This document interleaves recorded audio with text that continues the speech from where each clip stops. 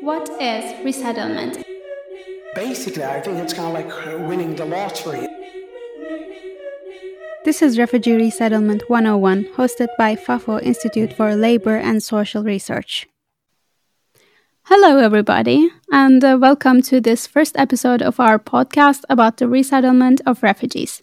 My name is Ayse Bilgehan Avder, and in this podcast episode, we will dive into the question of what resettlement is, and we will discuss some of its basic features and how it can support refugees that find themselves in dire situations. To explore these questions, I have two guests today for the first episode. And the first guest is Ragna Lillevik, who is a political scientist and a researcher at the FAFO Institute for Labor and Social Research, where she works on topics like migration policy, integration, and the reception of refugees. Ragna, welcome to our studio. Thank you very much, Ayse. I'm very happy to be here. And we are very happy to welcome you. And our second guest is Elsa Maarawi, who has worked for 10 years in humanitarian action and protection of refugees, partly in Lebanon. Thank you so much for joining us today. Now you're doing a PhD. Could you tell us a little bit about yourself and your field and your works? Yes, hi. Thank you for inviting me this podcast. So yes, I'm currently studying at the University of Picardie Jules Verne in France, and my PhD is about Syrian migrations and the path of Syrians who fled Syria after 2011 who are now in Lebanon and also in the north of France. That's great. We look forward to hearing more about you. And first, we should start with a basic definition to our topic. So, can I ask, what is resettlement in a basic definition?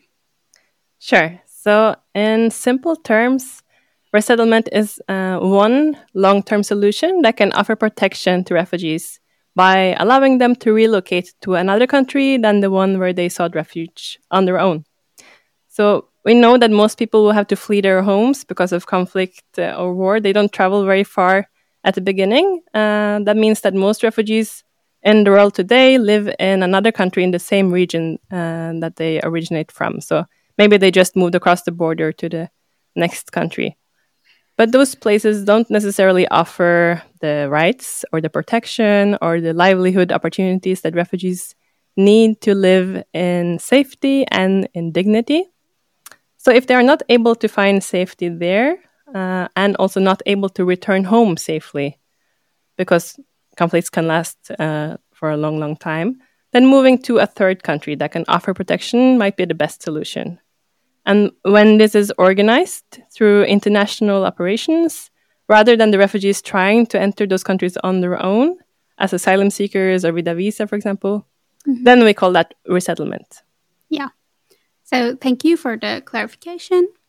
And I have the UNHCR Global Trends report right here that I want to talk about a little bit, which says that 108.4 million people were forcibly displaced worldwide at the end of 2022. But recent fighting, especially in Sudan, has pushed the global total to an estimated 110 million as of May 2023. I mean, that's so many.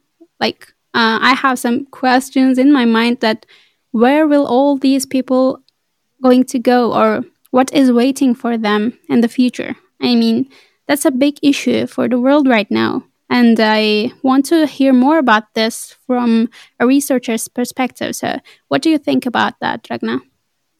It is truly a huge number. And of course, there's many different ways to try to assist refugees. But the UNHCR, which is the UN Refugee Agency, they estimate that in 2023 alone, over 2 million of those refugees would need to be resettled as the appropriate response to their situation, because maybe they live in a dangerous situation where they are now, or they have some specific needs that cannot be addressed in the country where they have sought protection on their own. The problem is that resettlement is not an obligation for states, the same way that offering asylum is a state obligation according to the Refugee Convention.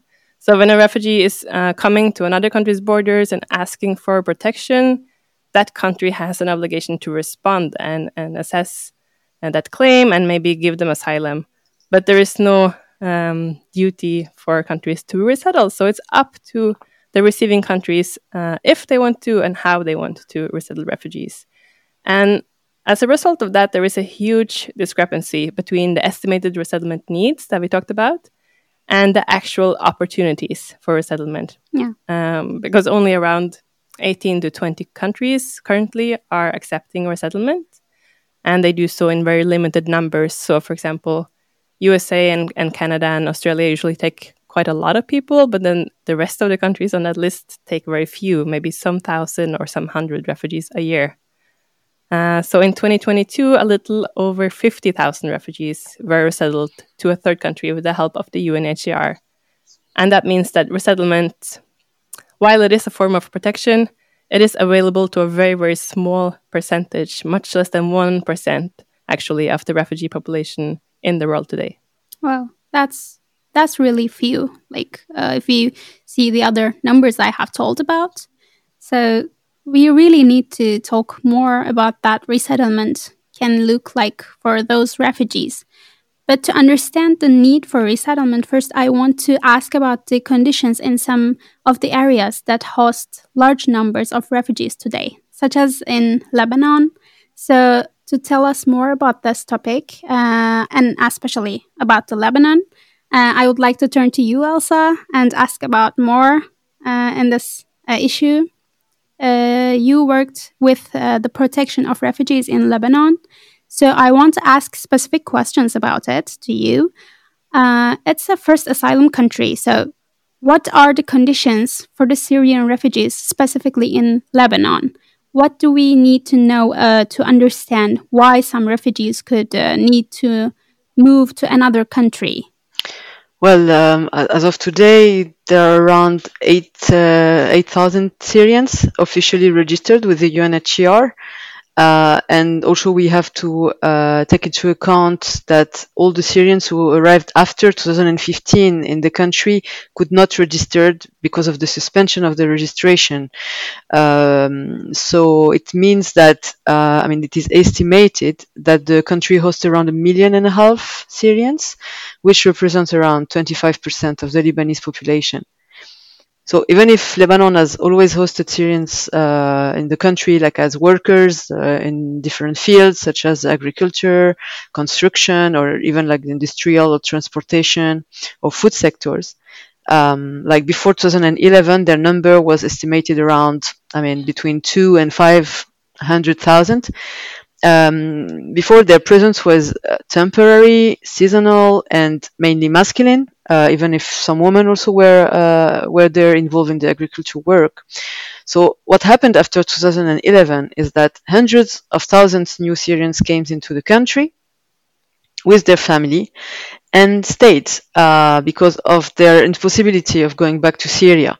Mainly because of the security situation, and today because of a dramatic economic situation. So this had a strong impact on the country's fragile economy and political stability. As a result, the Syrians are not really welcome in Lebanon, and they face a lot of restrictions regarding to for example, their freedom of movement. Obtaining a residency permit is quite challenging.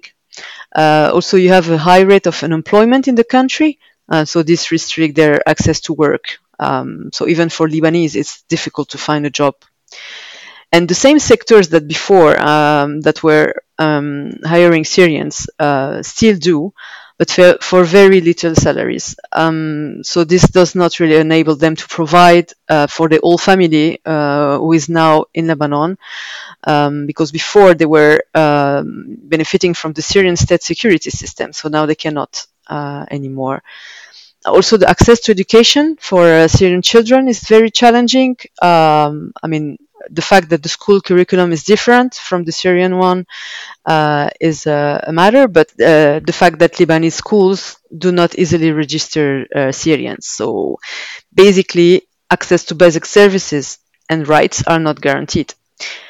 Also recently, the Lebanese armed forces started to return Syrians without residency permit to Syria, and this has created a fear among the Syrian population, and a lot of them want to leave Lebanon.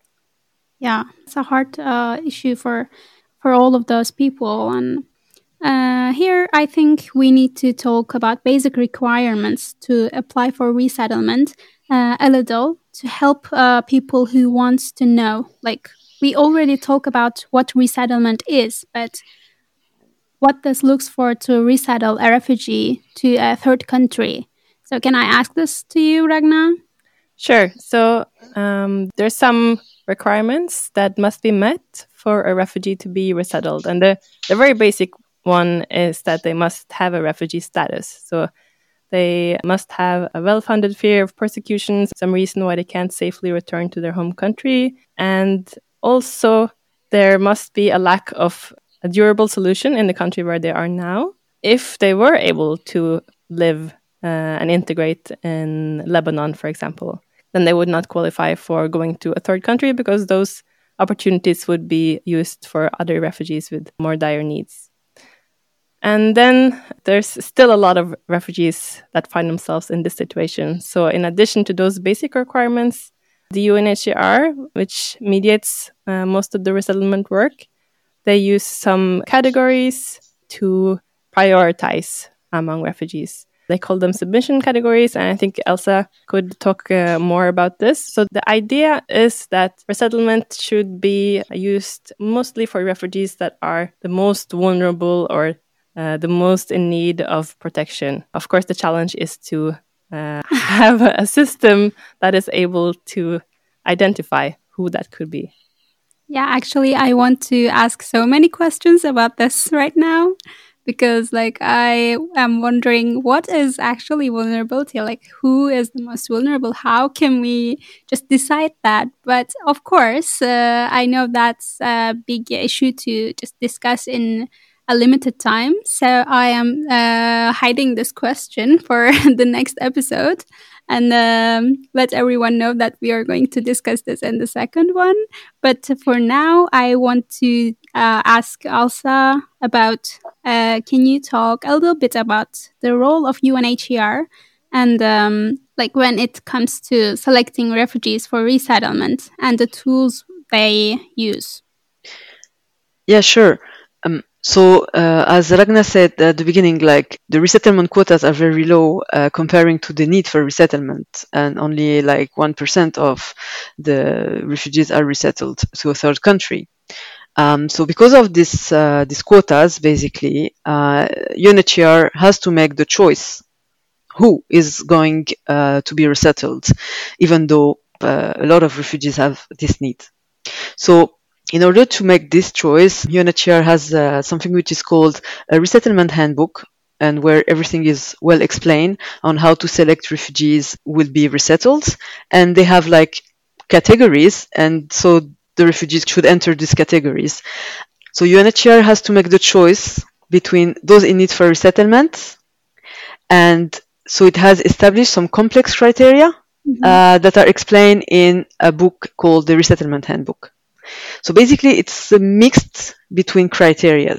Some take into account the refugee claim based on the 1951 convention, and other take into account their vulnerability.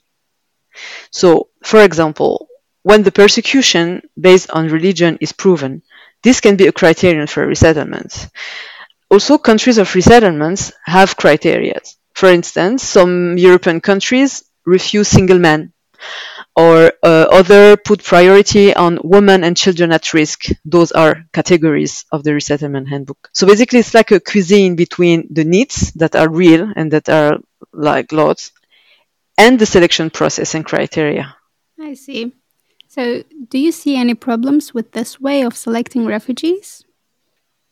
Well, the main problem is that it's very difficult to prioritize people that are registered on a database with more than 1 million individuals, like regarding the Lebanon case.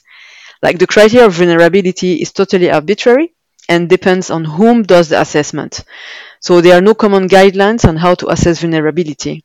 And this leaves a lot of place for the so-called street-level bureaucrats who will decide who is more in need for resettlement based on their own feelings.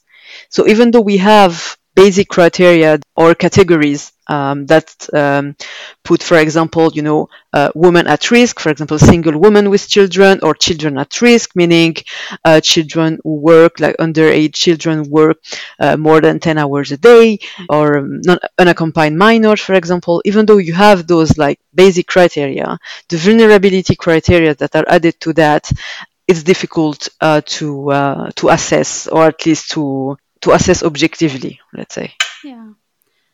Well, thank you for your precious knowledge and for your comments. And I have another question for you. Could you also tell us a little bit more about the different types of resettlement opportunities that refugees in Lebanon can access, like specifically from your research about different channels for resettlements from Lebanon to France?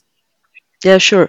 I mean, just as a small background information, in 2003, the UNHCR and the government of Lebanon have signed a memorandum of understanding that states that the UNHCR is responsible to ensure that all recognized refugees are resettled outside Lebanon, because Lebanon is not an asylum country. It has not signed the 1951 convention.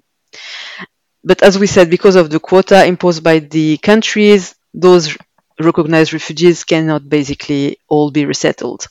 So it has to pass by the UNHCR to decide who would be resettled or not. So as soon as the UNHCR has determined who is going to be resettled, they organize everything.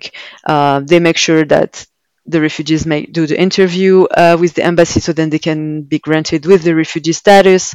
They get their plane tickets, their visas, and when the refugees arrive, they're taken by the host state, and they have like the access to a house, and they settle in a new home. So this is like they say the royal way to be resettled. But since the 90s, you have new forms of, so it's not called resettlement because it's not as such resettlement, but we can call them channeled migrations that have emerged from civil society actors. It is also called the sponsorship system, and it's well known in Canada. So it's like when an organization or a company acts as a sponsor for a refugee and his or her family.